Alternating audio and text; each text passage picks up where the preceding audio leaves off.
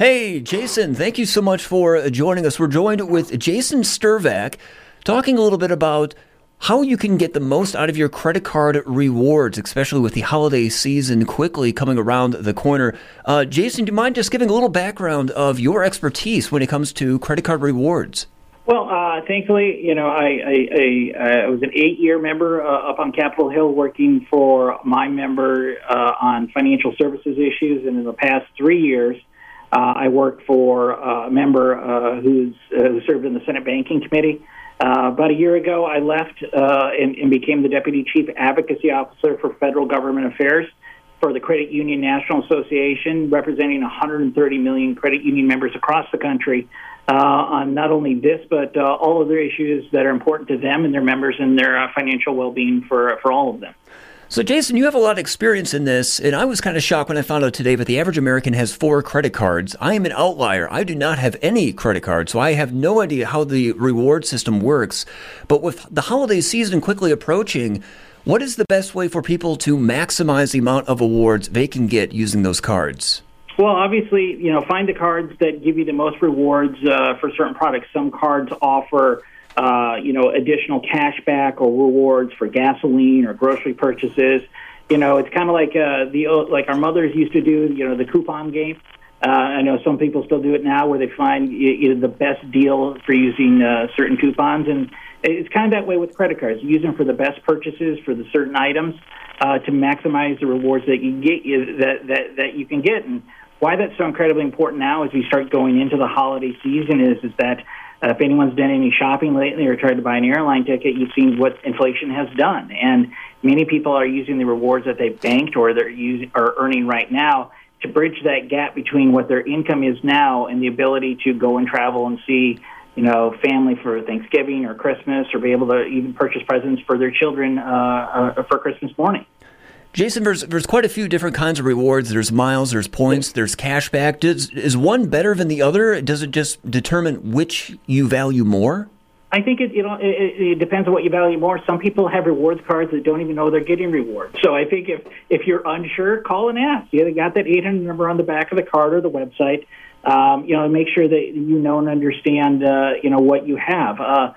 There are some people who, I fly Delta because, I'm from the Dakotas. So any opportunity I can use a Delta Sky Miles card to be able to offset the cost of going back home and seeing my family in Rapid City, South Dakota, when an average airline ticket now costs about $1,100 round trip just to go back home to the middle part of our country.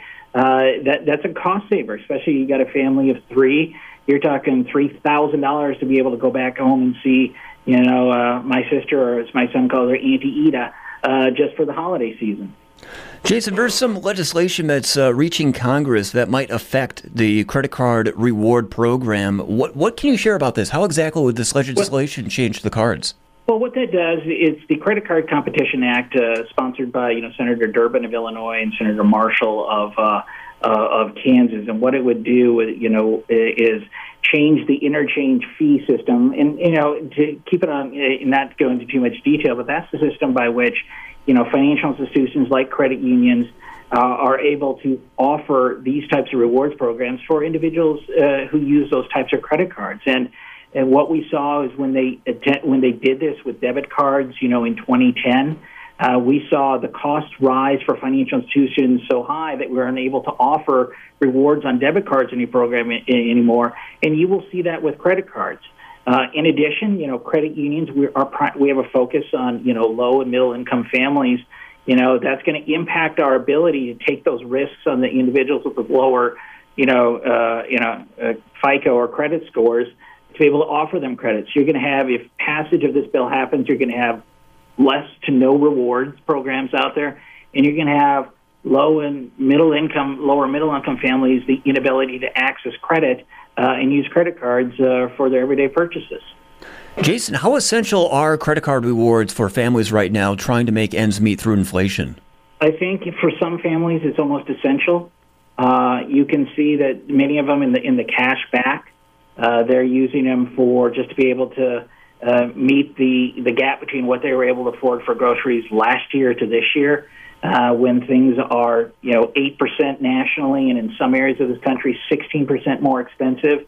They're trying to make ends meet because not everyone's income or salary is going up 16%. So whatever they have in the ability, and if they've chosen to use the credit cards and in the rewards programs to make purchases, instead of saving miles to go on some exotic vacation, that's not what people use rewards nowadays for. What they're using for is to be able to put food on the table and be able to have a good and productive and happy holiday season because of what they're seeing when they go in to fill up a tank of gas or even go into the grocery store every week.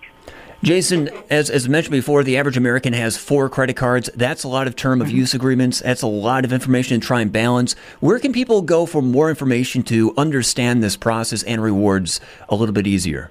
Well, I would go to, one of the best ones, electronicpaymentscoalition.org. You should find a lot of information there. And if you're interested and want to reach out to your member of Congress on this topic and talk to them about it, handsoffmyrewards.com. And I know they're detailed, but a lot of times just calling your credit card company and asking about the programs that you're involved, that you're already signed up for is a great place to start as well, so that you can become a safe and smart and educated consumer. And that was handsoffmyrewards.com? Yes, sir. All right, Jason Stverak, thank you so much for joining us. Thanks, Thomas. You have a great day, okay? You too. Take care. That was Jason Stverak talking about credit card rewards and the holiday season and some of the legislation that is reaching Congress that may change credit card rewards programs. This interview was originally recorded October 11th, 2022.